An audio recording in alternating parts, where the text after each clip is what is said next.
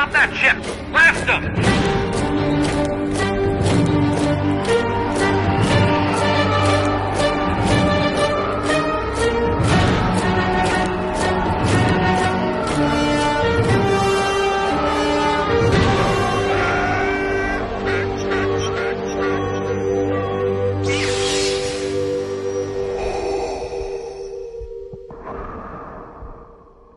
Hello, my friends, and welcome to our third episode of Armor Party. I am your host, Mike Forster, and I have to say thank you to everyone who has tuned in, liked, subscribed, shared.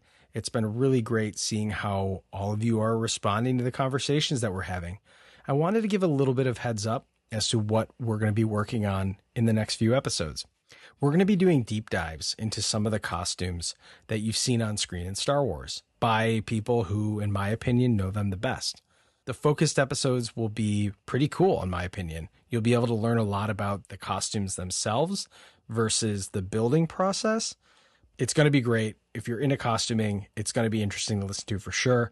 We're going to be having even more people come on and talk about their costuming journeys and hope the conversation is inspiring you. We hope that it's getting you motivated to say, I think I can do this, and that you find out that everybody has a beginning. The foundlings are the future. This is the way. This is the way. This is the way. All the way from across the pond in the United Kingdom, we're fighting time zones to bring you a conversation with one of the most respected obsessors of The Mandalorian. As a member of the prestigious UGK 501st Garrison, his costumes are intricate and accurate, but as of recent, his most important contributions were helping complete the 501st Costume Resource Library for the Din Djarin costume of The Mandalorian. He operates JJ Industries, a fabrication shop, but today joins us unmasked and unhelmeted. Luke Daly, welcome to the Armor Party. Hey, Mike, how you doing? So, Luke, I'm so excited we were able to connect on talking about this because, in full disclosure, I'm building a Din Djarin right now, so I might be asking a couple questions for a friend. Sure. It's always for a friend. It's always for a friend, and everyone's saying, I can't build another costume. There's no way. I tell my wife that. She never believes me at this point, so I'm excited to be able to talk to the man himself. So how has your year been? How has Bad Batch has kicked off finally? It's exciting time for Star Wars, and we know that Boba Fett's coming, so it's an exciting time. Yeah, absolutely. I mean, this year for us has been absolutely crazy. Personally, it's been a train wreck, but in terms of like the costume stuff, it's been just amazing. We've had such a great year so far. I don't think there's a better time to be a Star Wars fan than right now, if I'm totally honest, because just the wave of content that we have and the quality of content that we have now is just, for me personally, and you can't please everybody, but for me personally, it is the best Star Wars content we've had in a lot of years.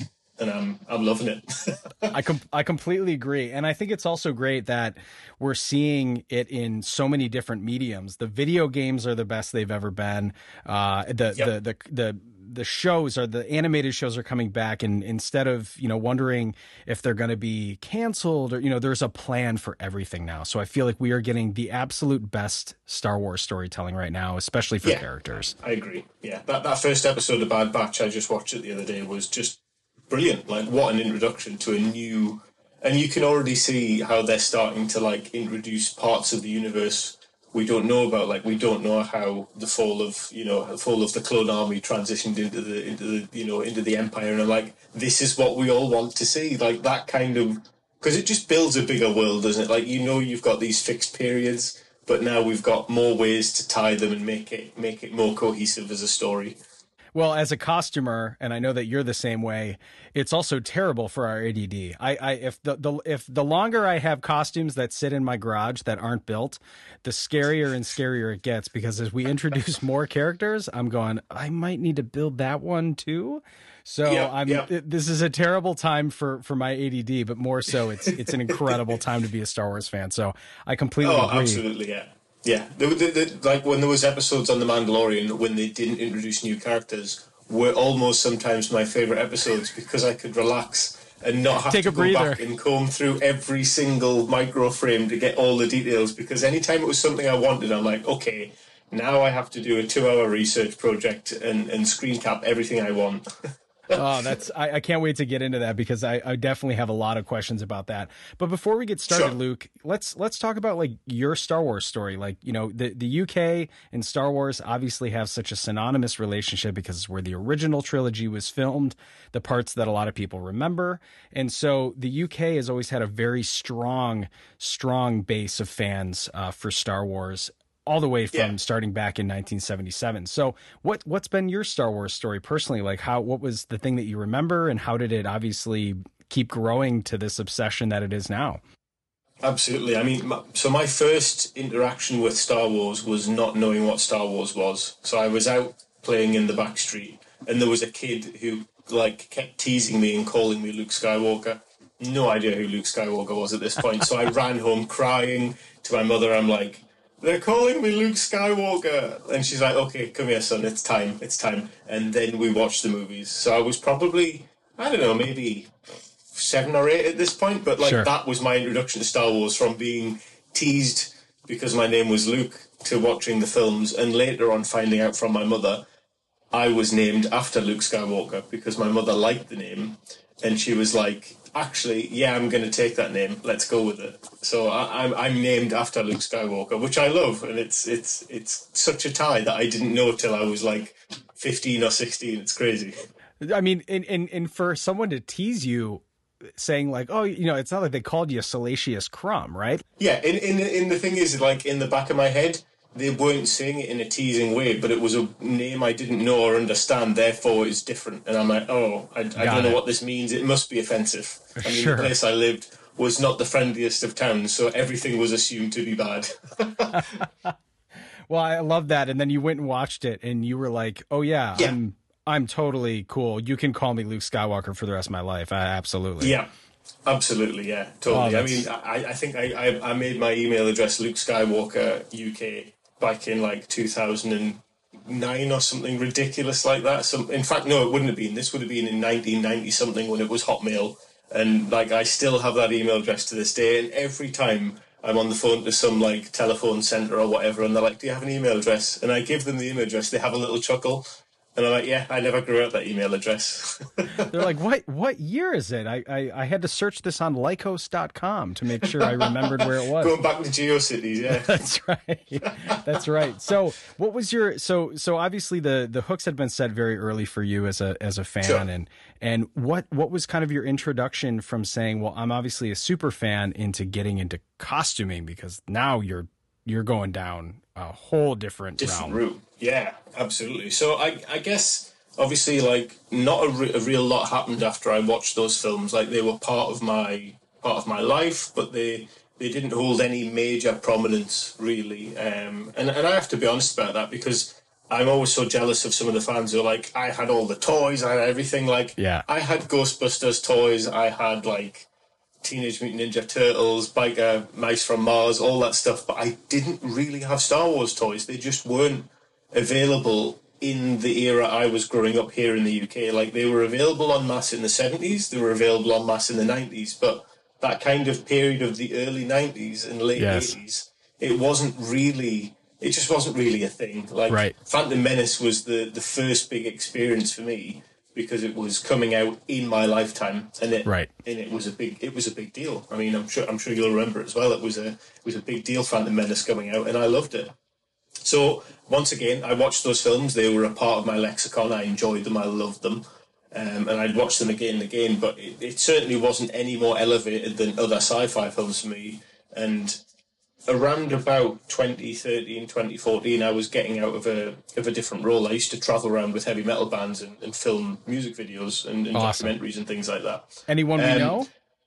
Trivium and Amon Amarth, and we got to tour with Iron Maiden a couple of times, which was nice. So there's some nice metal bands, mainly all American, because for some reason that worked out well for me. So so that's a totally different story, but what it left me with was the fact that I didn't want to be in the touring world, because actually it consumes a lot of your time. I have a full-time job as an engineer, and I was taking all my holiday and using that to go on tour.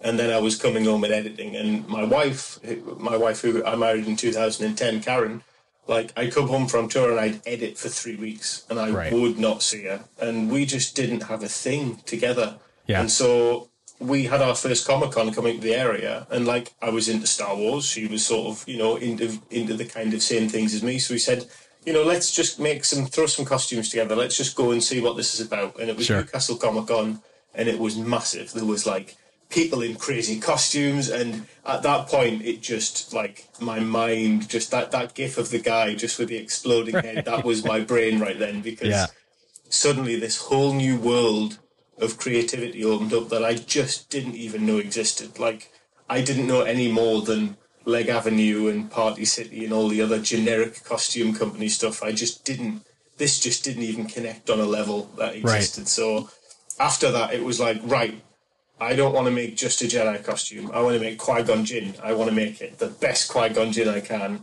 And then Karen was like, okay, this was quite fun, actually, because both of us aren't major extroverts. Sure. We're certainly not the most introvert people. Karen's definitely more of an introvert than I am, but going to conventions, being a character, gave me a confidence that I just didn't have before. And being in a costume, being a character, taking photos with people was something totally foreign. And it's like being, and it is entirely confidence building, because you've got people like, hey, I'd like to take a photo with you. And you're like, it does make you feel good. And so we obviously wanted a way to keep going with that. So we obviously joined some of the costume clubs. We joined in the UK, in the Northeast, there was the 99th Garrison, because we didn't have a huge 501st Legion sort of presence in the Northeast, because it's quite a small area. And then as we sort of scaled up our level of complexity, we joined the Legion. Right. So we did, my wife was Mara Jade. We made a Mara Jade costume. And we did Return of the Jedi Boba Fett for me. So I'd been on TDH for years, so Dented Helmet, following all the little details, because that costume, even back in the early days, was always like, that's the coolest costume, like, without a doubt. So I'd been stalking TDH for years. I'm like, I'm going to put one of these together. And there was a guy down south who was getting out of the community entirely, and he put his entire suit up for something like £2,500, which is a lot of money. But when I priced up all that was available for that thing, like, I could have bought the parts for maybe cheaper, but it would have taken me 4 years to collect them. And Easily. This guy just had them all. Like, he had Woodman's braids, who were the best braids at the time. He had, like, Man of War boots, Man of War jetpack, RS props, armor, like, Clothier's costume, like, all of the top tier Fett pieces, because his kid was growing up and he just wasn't costuming anymore. He was going out mountain biking, and he just wanted to get money for it and just be done. Sure. So I was expecting to go to Karen and my friends and be like, hey, seen this, it's a really good price, but I think it's a silly price, isn't it? And I was almost talking myself out of it. Not one of them said, hey, this is a stupid idea, don't do it. Every single one of them, even my colleagues at work, were just like, yeah, but you will actually get use out of it. Why don't you just go buy it already if you've got the money? Like, right. And I'd saved money at that point, and I was like, okay, maybe this is what I'm going to do. So we drove down the country, met Grant Dixon, who was the guy I bought the suit off, and that just took us on a whole level, a different level of path for costuming, because at that point I was only interested in, like, millimeter level costuming. And I think there's 3 different types of costumers. There's the types who will do cheap budget costumes, who are great guys. They will do anything and everything to get what they need. Sure. And that's totally fine. There's the people who will do mid-grade, and the people who will do, stop at nothing. Unfortunately, the band at the top that stops at nothing, sometimes there are some obnoxious people in that band, unfortunately. Yeah. For me, all bands are equal. Nobody is invalid across the entire range, whether you're spending $10 or $1,000. There is no problem across that range. So that's where I sit in the costume spectrum. Sure. And that's there's so many great points in that. I mean, even getting back to what you were saying with the confidence part of it, because, I think what you see is, and what I've learned in my experience with costumers, is that this hobby is incredibly focused on a certain type of person who can justify even doing this. And obviously it's a crazy part of fandom is very large, but when you get into it on this level, it gets much smaller in many ways. It does, yeah. For a lot of people, it's, you know, and there are some older members of the Legion, especially here in the States, that Star Wars was not always cool. They were not treated as, oh, wow, this guy knows a lot about Star Wars, or this girl wears Star Wars shirts. It wasn't a very, it wasn't fashionable to be a fan. Right. It was nerd culture. And and having that, they were kind of defensive about new people that would show up and say, you know, you didn't have to go through these trials of proving that the fandom wasn't fashionable. The fandom was there because we loved what George Lucas had created. So your point of the confidence building, because people aren't asking you your opinion about much. They're just looking at you and going, that's a Qui-Gon Jinn. Cool. That is, that's Boba Fett, you know, and I think that just gives you, like you said, a level of confidence to say, I clearly did something awesome that's clearly show-stopping too, right? So I completely agree. It does change the way that you feel about yourself, especially when you put the costume on. And once you put a helmet on and you want to act as that character, I think everyone goes, that's awesome. You know, you want to talk with a, you know, with a British accent as a Imperial officer, man, go for it. Right. So it's so cool seeing people embrace the character. Well, I love hearing the background for you, Luke. And I think that's awesome. So I want to get back a little bit in terms of understanding exactly what goes into building a costume to the level that we've now seen, because costuming in many ways, and it's funny that you were talking about that early era, that 2010 era, because that's when YouTube really started becoming the searchable engine powerhouse that it is. And so when people started to figure out that, hey, there's not a lot of this stuff on YouTube, or we could make a little, you know, series, or like you're saying, as a photo video editor, all of a sudden the content got huge and it just amassed. And all of a sudden you were able to learn and research things that traditionally people really, unless you had a friend that was into it, there weren't really that many options to learn and research. So YouTube, I think, is a huge reason for why cosplay, I think, has really been accepted and really blown up in popularity. Right. And the other thing that totally I think is, and the other thing that's really interesting too is, that 2010 was also kind of the real start of Facebook gaining more, you know, groups and clubs and stuff on Facebook that allowed people to connect. Because if you're not a member of the costume clubs, especially for the 501st Legion or the Dented Helmet, which is the, you know, the Mandalorian kind of based a research group, everything is like in an old school 90s forum, you know, like you got to scroll for days and there's tons of photos and sometimes they're linked to image hosting that isn't there anymore. And sometimes you'll find dead threads. And so so Facebook, and I want to ask your opinion about this before we really get started, because you're a fan of both and you're very active in both. So what, you know, in terms of how the clubs update themselves and stay modern and stay so that people are able to get this information and be able to communicate with each other. The threads, the forums, where people said as soon as Facebook groups became a thing, the forums are dead. And I see that, you know, you're in a department store and you're going, hey, I'm looking at paint.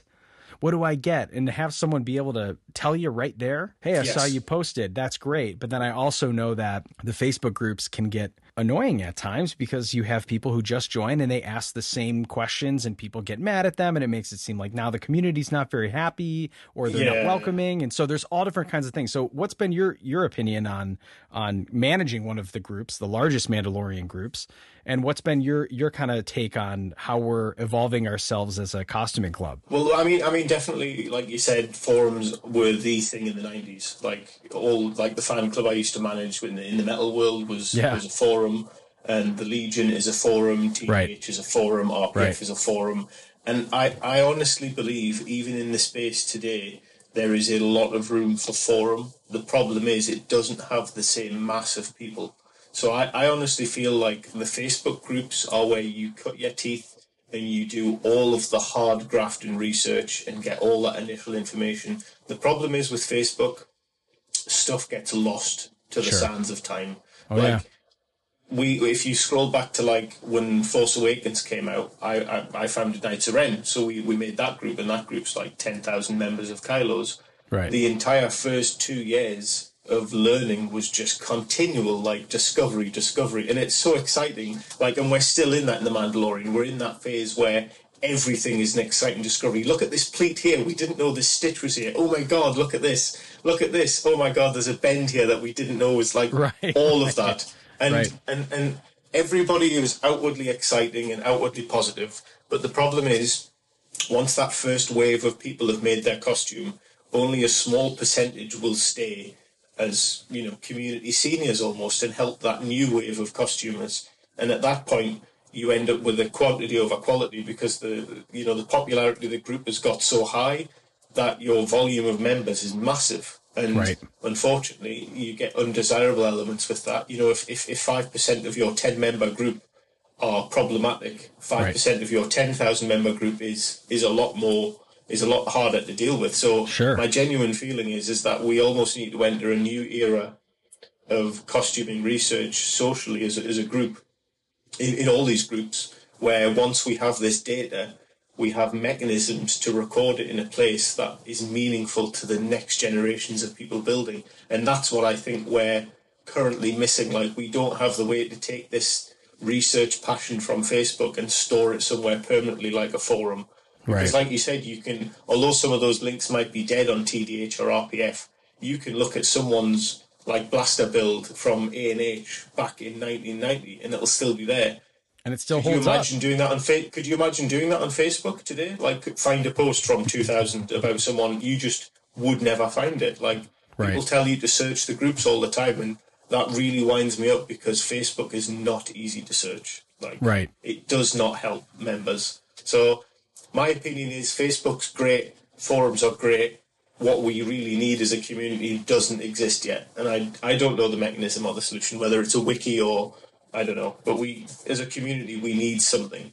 I just don't know what that is yet. That's my brain dump on that whole problem that we face in the community. That's okay, because we're going to have a lot of people that are going to listen to this that are part of these clubs. And I think if, and though this podcast isn't associated with any of the clubs, you have a lot of our members who are listeners that are part of it. And I think you find that general, like we want to always make improvements where we can. So that I just wanted to ask your opinion on that. And it sounds like you and I actually feel very similar on that too.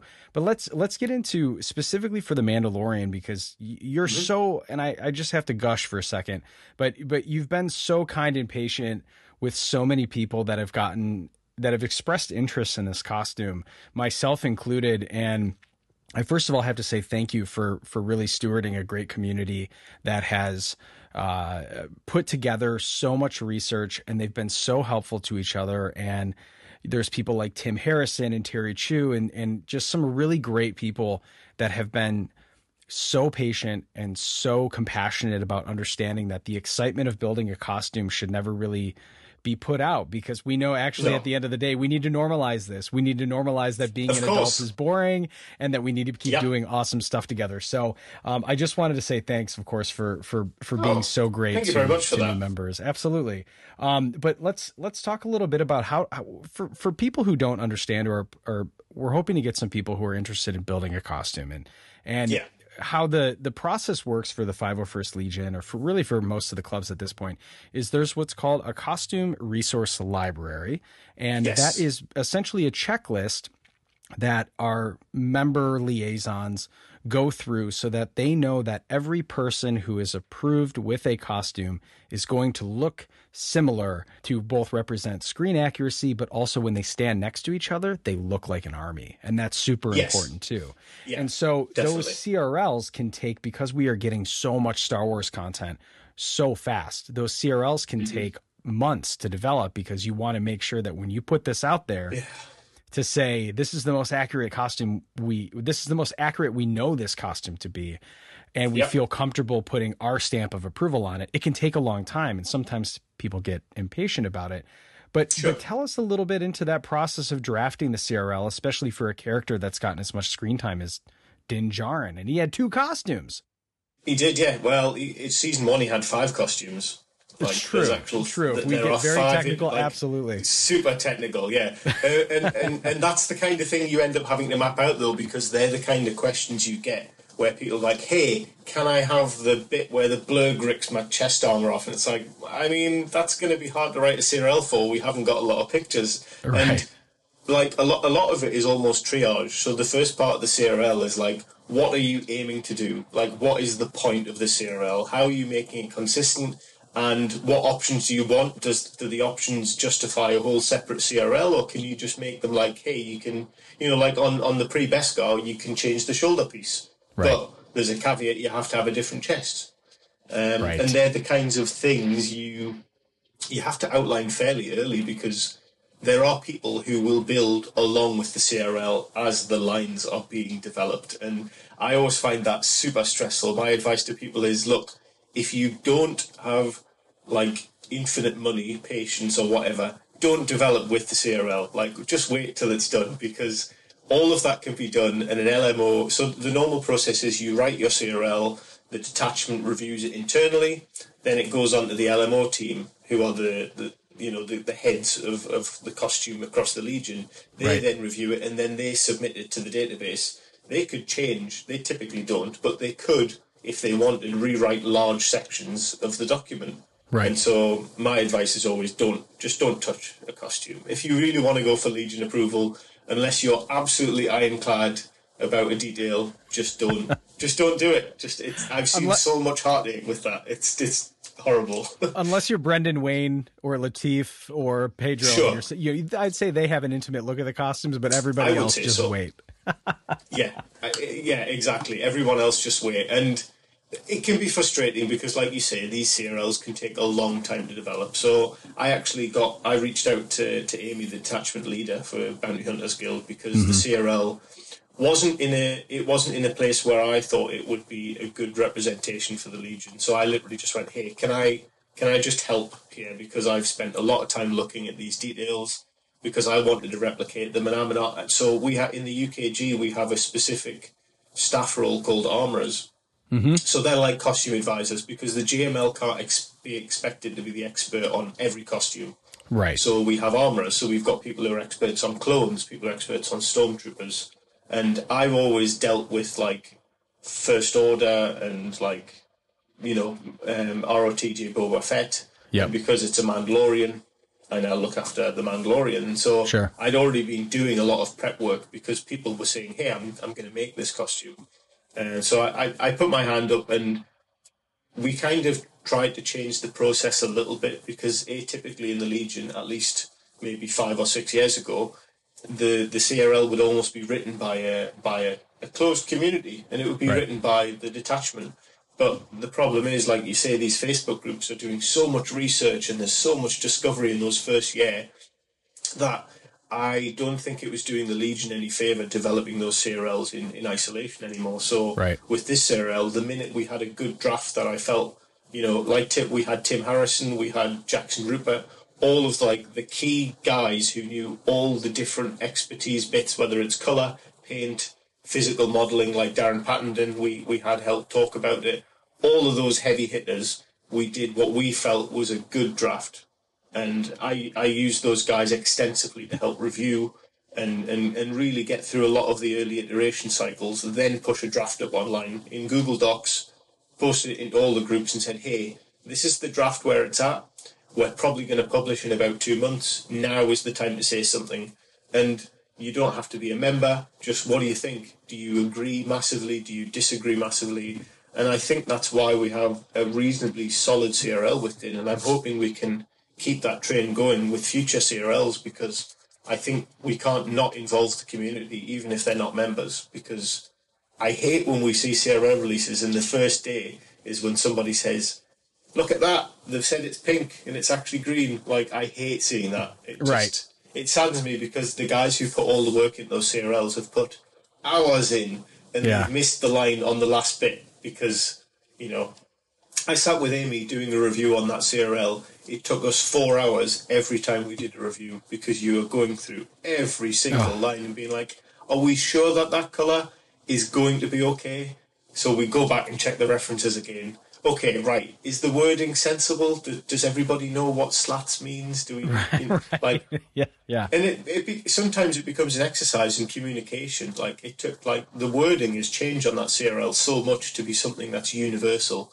Like, Right. oh, we've only got imperial dimensions here. We need to make sure we've got metric because Sure. the rest of the world uses metric and America uses freedom units. So we have to make sure all dimensions are accounted for. Well, I do apologize for our freedom units. We're often and No, it's our fault. We gave it to the world, and then you guys just kept it for no reason.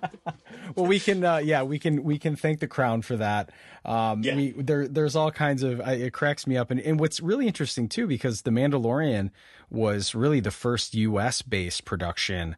And you have Rogue One, and you have a lot of productions for Star Wars that was based overseas. And so I'm also building a Shore Trooper right now. And so there was a whole lot of frustration over not being able to get Halford's colors. And then, the RAL paint system was different. Then, it converted to a lot of Montana colors. And then now the shops were making them here. And so now the US kind of, had a little bit of a leg up because we had stuff here. So it's been really cool seeing how people have shared resources with each other so that they do feel like, hey, this really was a costume, of course, led by people like yourself, but this really was a costume that was built and researched by the community. And it's just really cool to see that there really aren't many people who are elitist about the costume, because we know that the minute you think that you're an expert on it, someone points out some glaring thing that you go, God, how did I miss that? So you've got to have some brass balls to deny it at that point. Like, and we have seen them. They some come and go Beskar balls. I'd probably say, right? every now and again. Beskar balls. Yeah, absolutely. Yeah, I mean, like Terry for the paint, for example.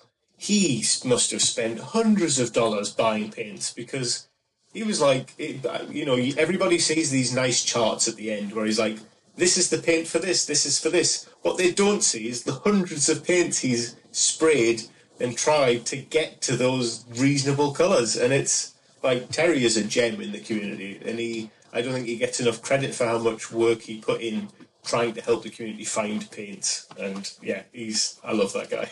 Well, and also Terry is based in Canada. So it's like half of the stuff that he's unable to get. And he's been, the layouts that he did even for the Sand Troopers that were from, a decade ago they still use those as a basis. So I hope to get Terry on the show because he's my kind of person.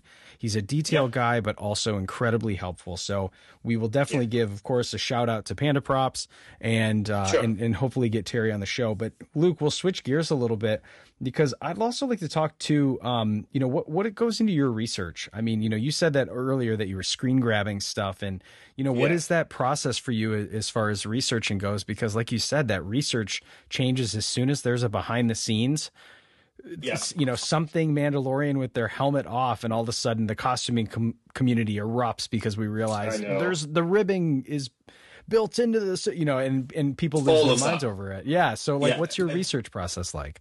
So my process, I guess I've got two different research processes. If it's something I want to know for the sake of a CRL or for the community, I'll look at it differently to how I'll look at it if I'm going to make a product, because they're two different tacts. Like, if it's for the sake of the community and getting that information out there, then normally my process is, if we've got something like D23, that's what I class as a prime reference, because we've got high quality digital SLR photography, and we can get down to like the texture of the fabrics.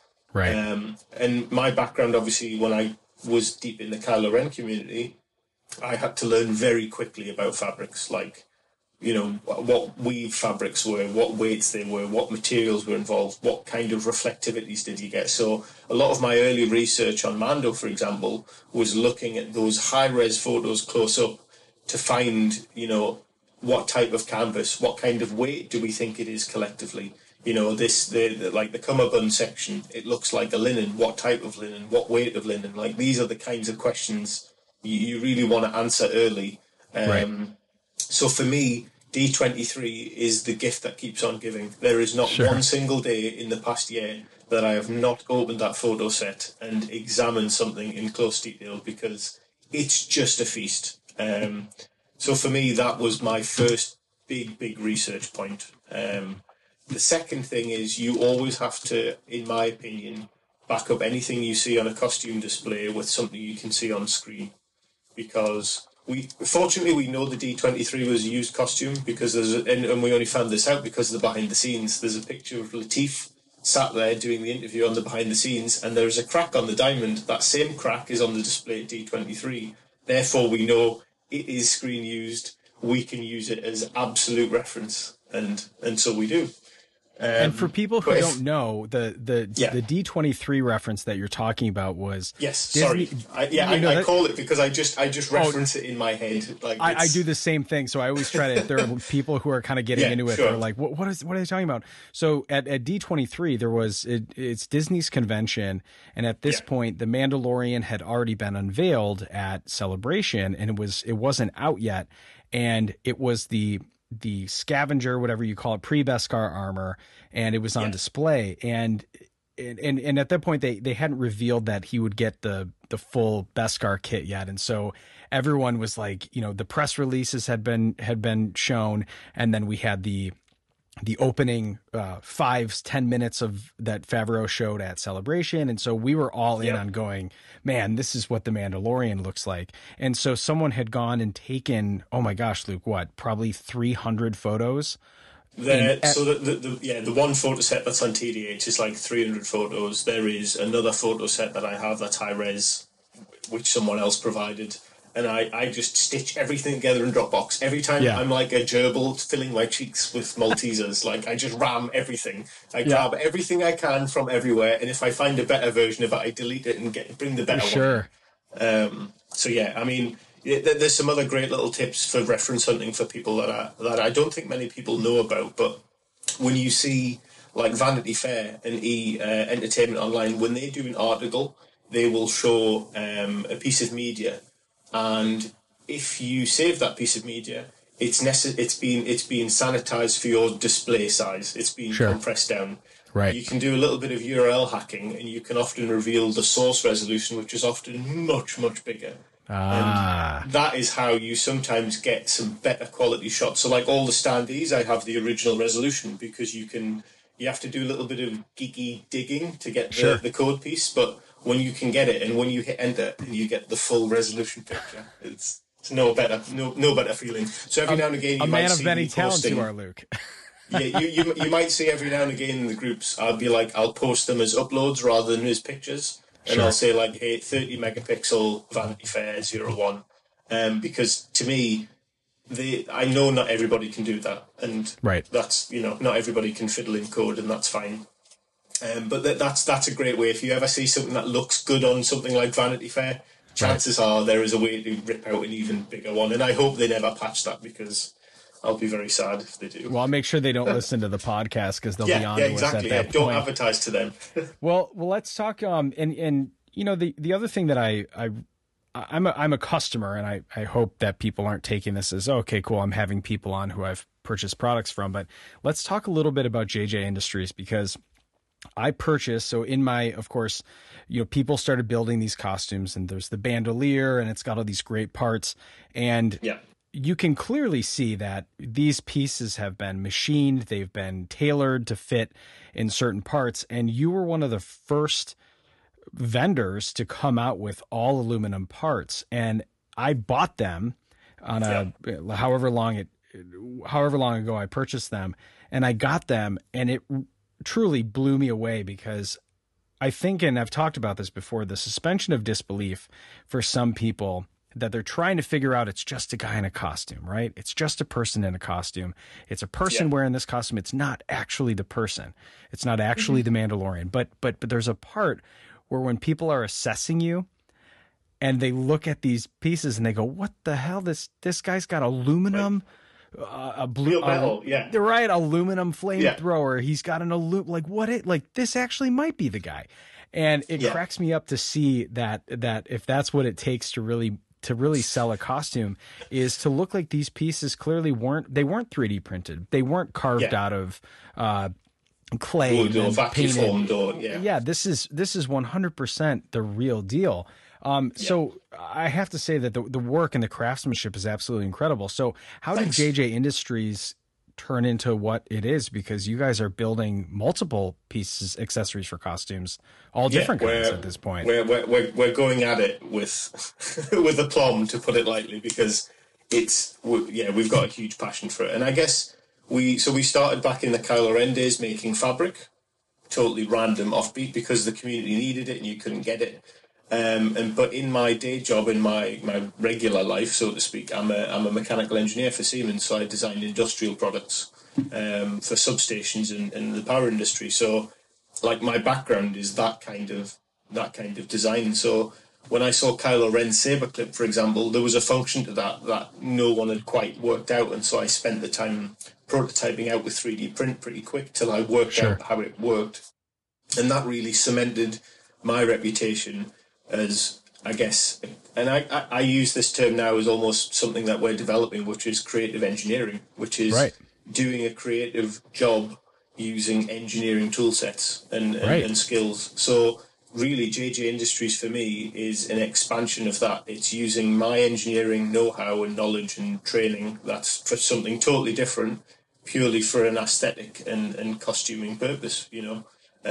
So I know how to turn, I know how to CNC, but I also know how to work with production houses. So I know how to spec 2D drawings to get the surface finish that I want. And so for me, it was about bringing that kind of skill set into the community, which I know the prop guys have, because the prop guys just have a guy who knows how to run CNC machines and know how to do this. And he'll take a sketch and he'll turn it into something. And the challenge we have is deconstructing his 2-second thought process. Like, he's just ran it through the lathe and just done it. The challenge we have, which is super nerdy and very few people care about it, is we like to deconstruct down to like the 0.5 millimeter scale of, was there a radius on this? You know, did he use a bullnose tool? Like, all of that kind of which is why we're on like version 4 or 5 of the metalwork now. Like, we've done 4 major iterations, and some of them are absolutely tiny. But if we're ordering a new stock, why not improve it a little bit if we can? So yeah, I mean, I guess for us, we want to provide things that are obscenely accurate, and it doesn't matter if no one cares. We just want them. And the feedback we kept getting from people is that actually we do care. We don't know what you've done, but we can see you've had care doing it. Therefore, we care about it too. So we've kind of just kept going on that trajectory. And, you know, the Shin Guard that I've got behind me up here is something similar. It's a project that I knew was going to be expensive to design, expensive to develop, expensive to sell. But I wanted it personally. And that's normally my bar for making things. Do I want it personally? And the answer has been resounding yes to everything I've made. I want it. It just so happens other people also want it, which is great for me. Right.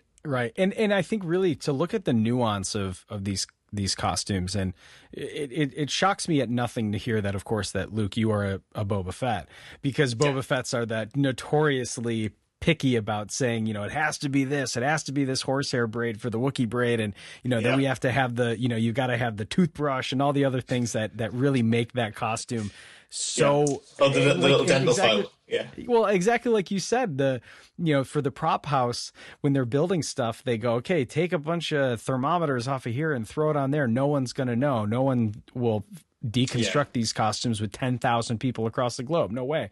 Yeah, and I almost, I crack up now at thinking of how I almost think sometimes the prop houses go, I'd like to see the fan groups have a crack at this one. And here you are going, challenge accepted. Yeah, challenge accepted. And we know Dave Filoni plays with the community. We've seen it before. We've seen it in Rebels when, like, he basically changed the armor. He's like, let's see what you do now, because he just changed the armor pattern entirely for season 2 of Rebels for Sabine Wren, I think it was. And he was quoted to even have said that. And yes, the production guys are working on a really tight budget, really, really short timelines, and they are bashing it out. And it's beautiful. But I have no doubt they look at us with strange eyes sometimes, because they go, you guys are putting in more research and development time than I had for the entire suit. And I have no doubt we've probably looked at these parts more than some of the prop guys will. But to me, it's almost a little bit like the same level of detail that a historical reenactor would go to look at. Hey, how did they make these clay pots back in the 15th century?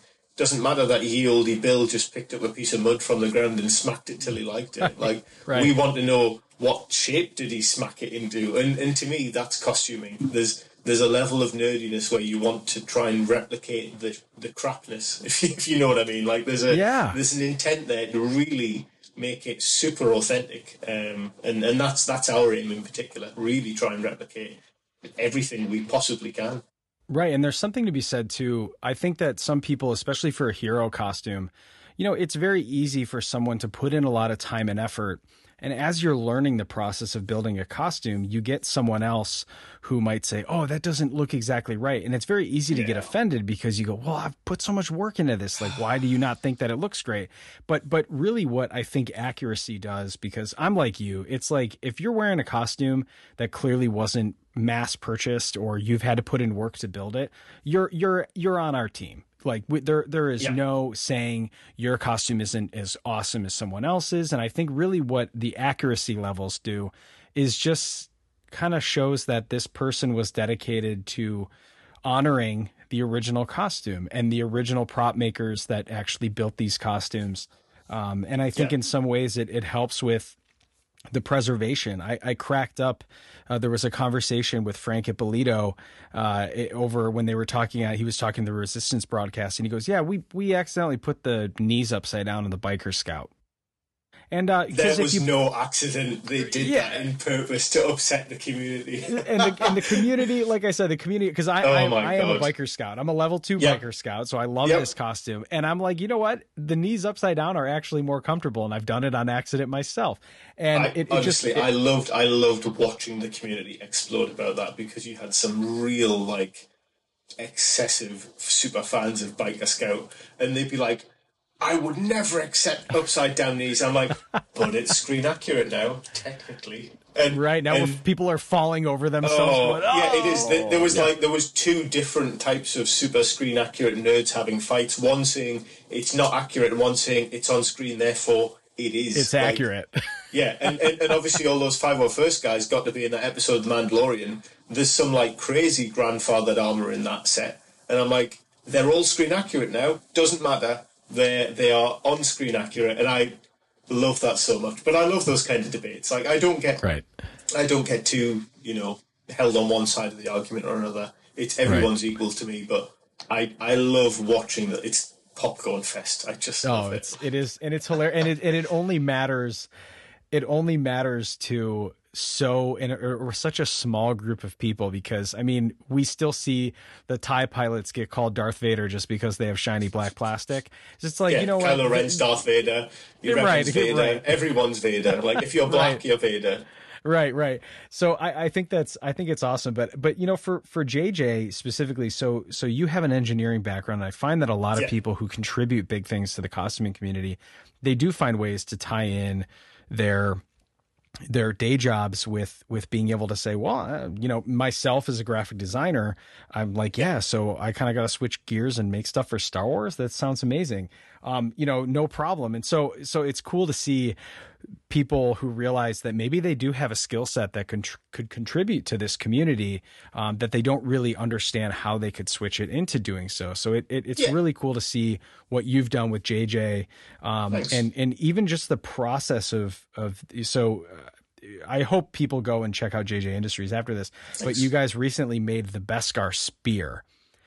Yes, we did. It unscrews, it folds up so beautifully, and it's like that's versus being like, especially like another huge weapon, the Amban pulse rifle, right?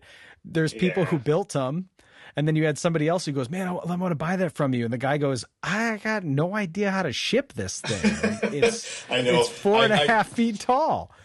It's the Amban rifle is something that I've looked at for the past 2 years and gone, I'm going to make it. I'm not going to make it. I'm going to make it. And I'm like, oh, like I get uncomfortable sweats thinking about beginning the process of designing that piece, because there is I think I will just disappear in a hole for months on that one. And I think I probably will have a go at it.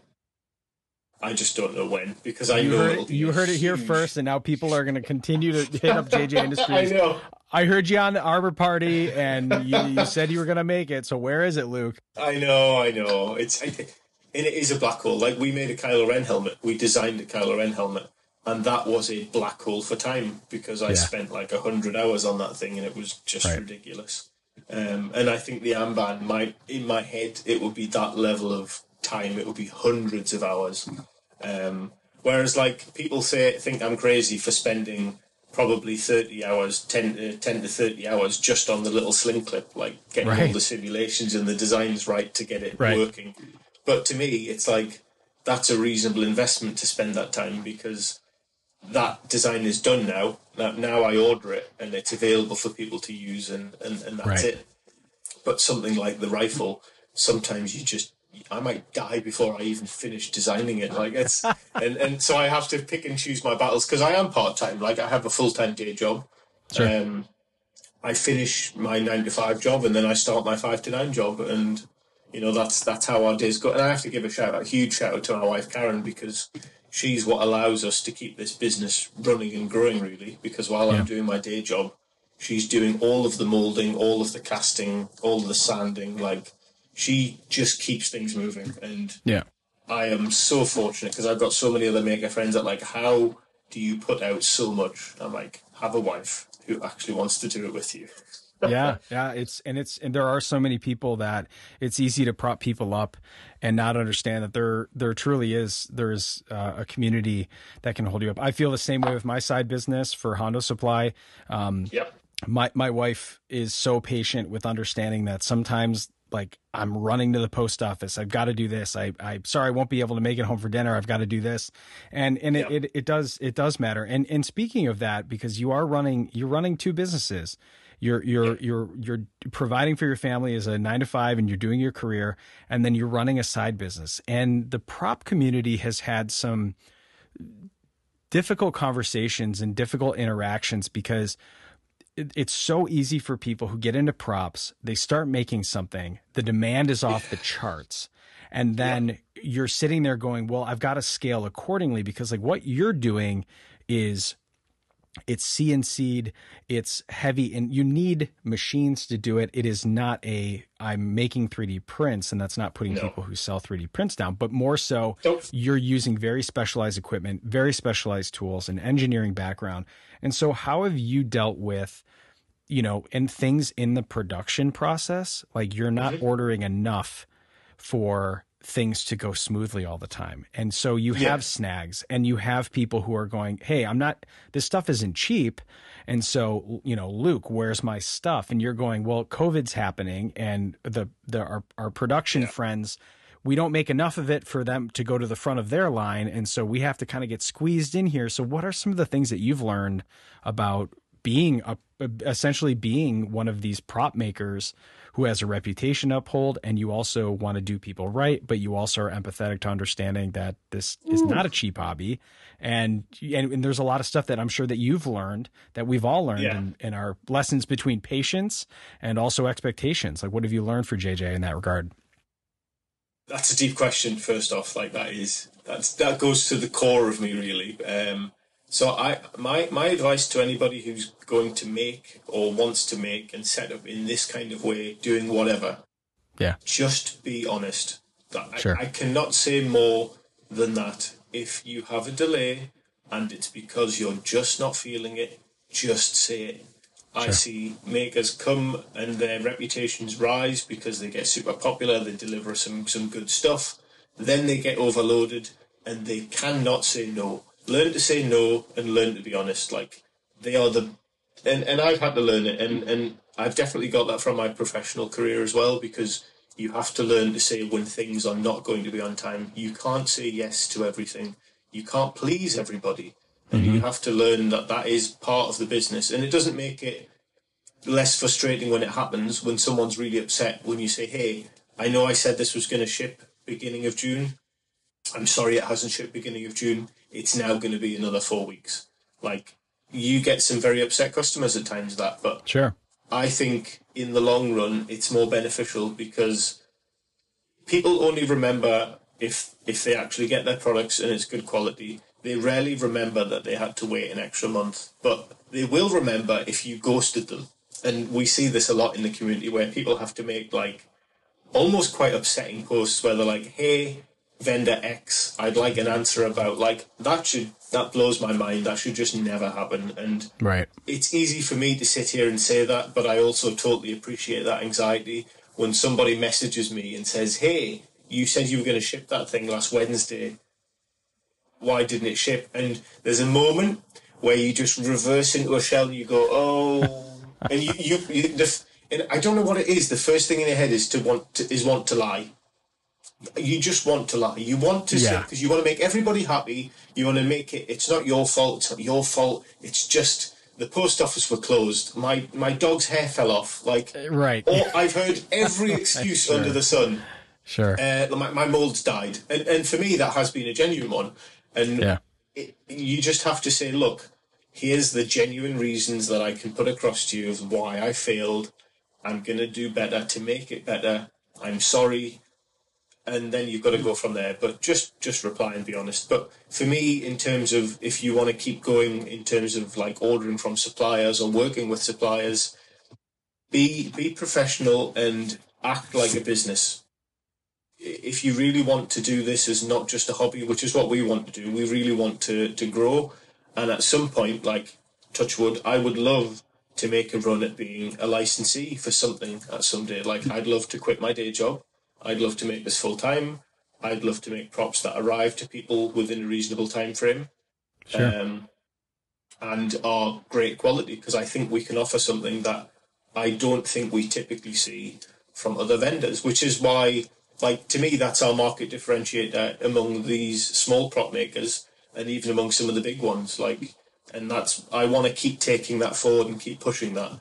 But for anybody who wants to make and you want to deal with suppliers, whether they're overseas or local, just be upfront and honest about what your aims are, and just expect you're going to be paying higher prices. And you have to communicate that back to the community. A lot of people come back to me sometimes and they're like, hey, you've got like this thing which is just a magnet and a couple of screws and a piece of metal. Why is it £35? I'm like, well, it's £35 because it's got to be machined on 5 sides. I've got to assemble it. I've got to buy screws. It's got to ship from China. I have to pay import tax when it comes from China. I have to then pay the shipping when it leaves the country. I have to design the packing.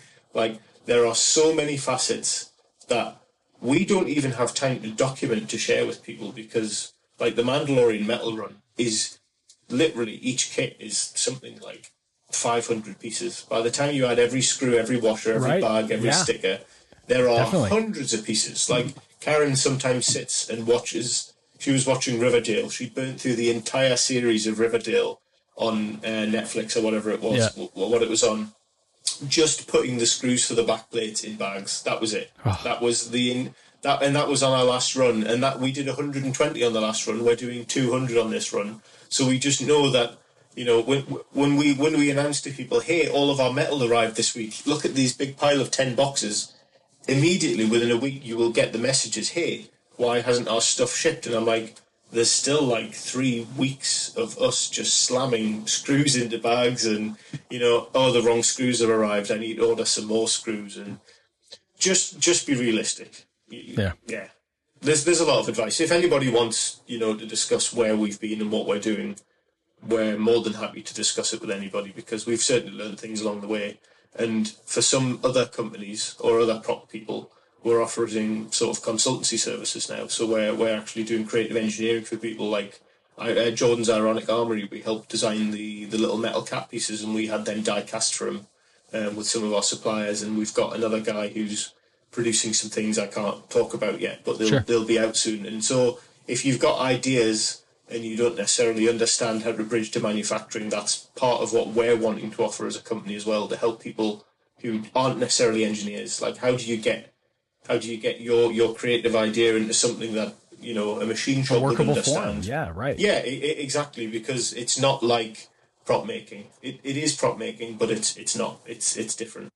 Because the machine shops come back to me sometimes and they're like, hey, we'd really like to change this because it'll be easier at the machine. And you have to say, actually no, because aesthetically it needs to be that weird shape. And you're like, okay, then it'll cost more. I'm like, well, okay, then we'll pay more. Like, and you have to have those kind of conversations sometimes. And in ways, there's a funny part of saying, if you work with someone else and you're expressing, hey, because I was thinking about getting some dosimeters made for the Imperial officers. Yeah. And I have a friend who works a lathe, and I said, check these things out. And he goes, oh yeah, I could make those for you. They'd probably be about $50. And I'm going, oh, but I just order them from someone else and they're $25. So it really makes you look at the process of what really goes into what people are paying for is a culmination of connections, history, production, conversations, hours upon hours of research, development. And so it's easy for someone to look at a price tag and go, oh, I can't believe that. But then when you start to get into it yourself, you go, it's just easier to pay the price, man. I'll pay whatever you're going to ask. So I just more so wanted to ask you about that because I know that your shop is so popular, and as people are listening to the podcast and they're saying, well, I'm thinking about scaling up my business, I think you're a great example of someone who's operated a business where, of course, snags happen. People get frustrated. You see the occasional flare up, as all business does. But you've handled and scaled really well and are still not compromising on the quality of product. And I think that's really commendable. But for a lot of people who don't understand what goes into developing something as nuanced as this stuff. And even, even as we move forward and the more products that you'll start to offer, I hope that people listen to this and they realize, there's actually a complete understanding of why things cost what they do because of what went into it. So, and also you're, running a business and running costuming, you've done your good deeds, Luke, right? You should be able to make some money to support yourself as you move forward. And I think sometimes, the good faith thing, you go, he just made me something. He sent me something. It goes with my customers. If I screw something up, I'm happy to reship it for you. I'm happy to overnight it if you absolutely need it or something. And it just is, sometimes you go, but also I don't want to spend all my nights doing this as a hobby. If I can say, hey, I got to make a little bit of money because I'm just going to put it back into this hobby for the rest of the community too. And I think that's something that people also need to kind of reframe their thinking. So it's great to hear your insight on it. Yeah. I mean, we used to, so we moved recently to Durham about a year and a half ago. We used to live in another town about sort of an hour away. And we worked out of our dining room. Like, that was my workshop. And it was a tiny galley dining room. We were polishing Phasma spears with my homemade 3D printed jig to put a drill on the end while Karen was holding the drill while I was polishing. But we knew that would get the quality level that we wanted. There has to be a photo out there somewhere. I hope it is. There is video footage. It's hilarious. It's on our Facebook page. It's like, and you're putting the polishing paste on, it's splatting all over the wall. It's going everywhere. There's just mess everywhere. But what people don't like now, where we are now, I've got a double garage at the bottom of the garden. It's detached, and we paid to have it converted into a workshop, and I paid for that entirely with money that we've raised through Star Wars. And that wasn't cheap. And some people are like, hey, you shouldn't be taking money from the community because that's not how this community works. And for me, as long as I'm making the amount that allows me to continue making better things, I personally don't see a problem with it. Some people don't agree with it, and that's their stance. For me, it's not necessarily about trying to turn a buck and trying to make profit, because we make profit, but that profit gets reinvested into what we want to offer. I want to get to a point where we can have, employees. I have no doubt that before I can even leave my day job, I would like to hire somebody who can come in and pack all the bags and do more shipping and do all that stuff that I know is not high skill but takes time. And if that can employ somebody, I can't see that as a bad thing, and it'll improve what we offer as well. So there's so many growth opportunities that we want to do that we think's going to give back to the community that I can't see any other route for a business like ours to grow. I always wonder how these licenses, and this is me going off on a tangent, I never understand how these licensees just appear. Because somebody's had a big trust fund money and they've just gone, dump, here's a business. And like for me, this is my own mental route of how I could imagine getting to that place, and that's our dream, really. Well, it's really cool to see, and Luke, we could talk for hours about this, and I hope one day we get to share a pint together, and maybe at Celebration 2022. Who knows? I hope. Let's. I know we're hoping. So I'd love to have a blue milk with you, my friend. Yeah. Let's get into the lightning round. We'll do a lightning round here, and then I'll let you go because it's been absolutely awesome talking to you. Let's get into the lightning round.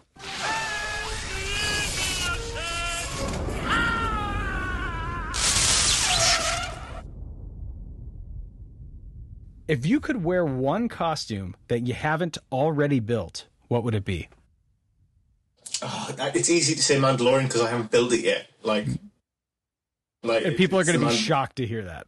Yeah, they are, because I don't have time to make my own costume. Like, I've looked at the details so much, but I don't actually have my own yet. He's busy shipping your stuff, everybody. Get off his back, right? Okay. So besides the Mandalorian, what do you think is another costume that you're like, I just love it? No, sorry. That's nothing. it. Mandalorian, So just Mando brain all the time. I love it. Here's the next question from the lightning round. Boba Fett or Din Djarin? Din Djarin. I love Boba Fett, but I'm sorry.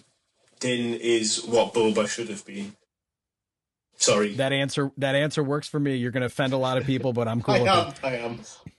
Would you rather wield the Darksaber or the Beskar spear? Beskar spear, but I'm biased, so, you know.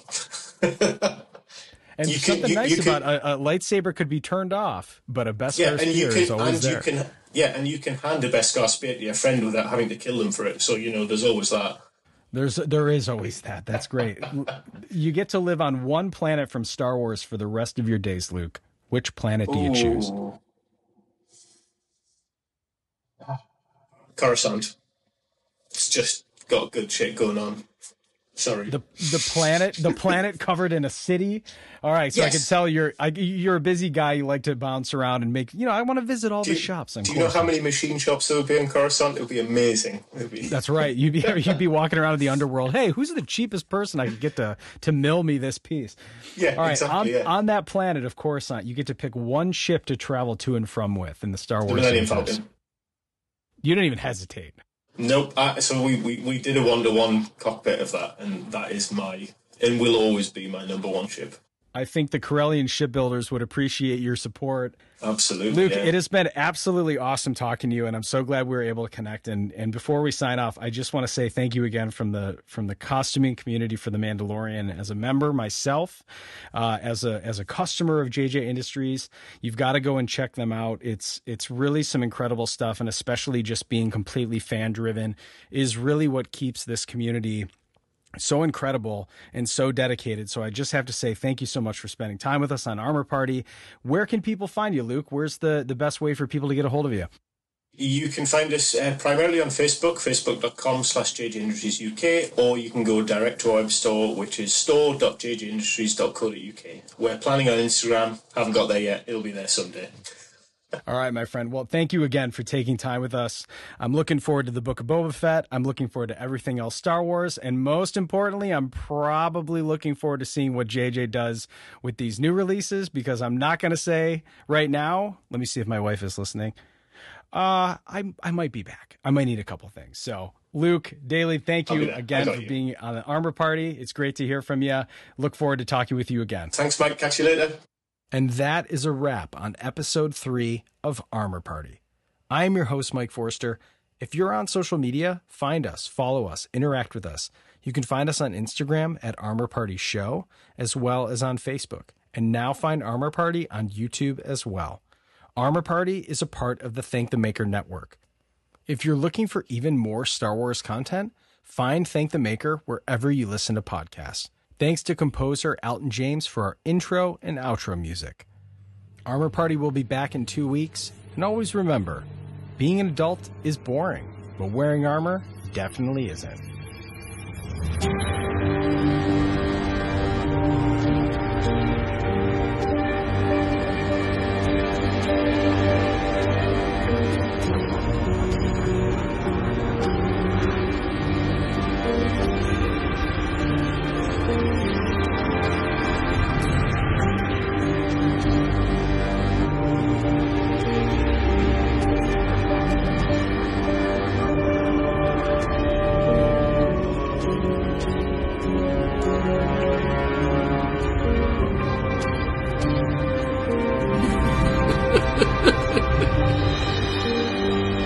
Everything is proceeding as I have foreseen.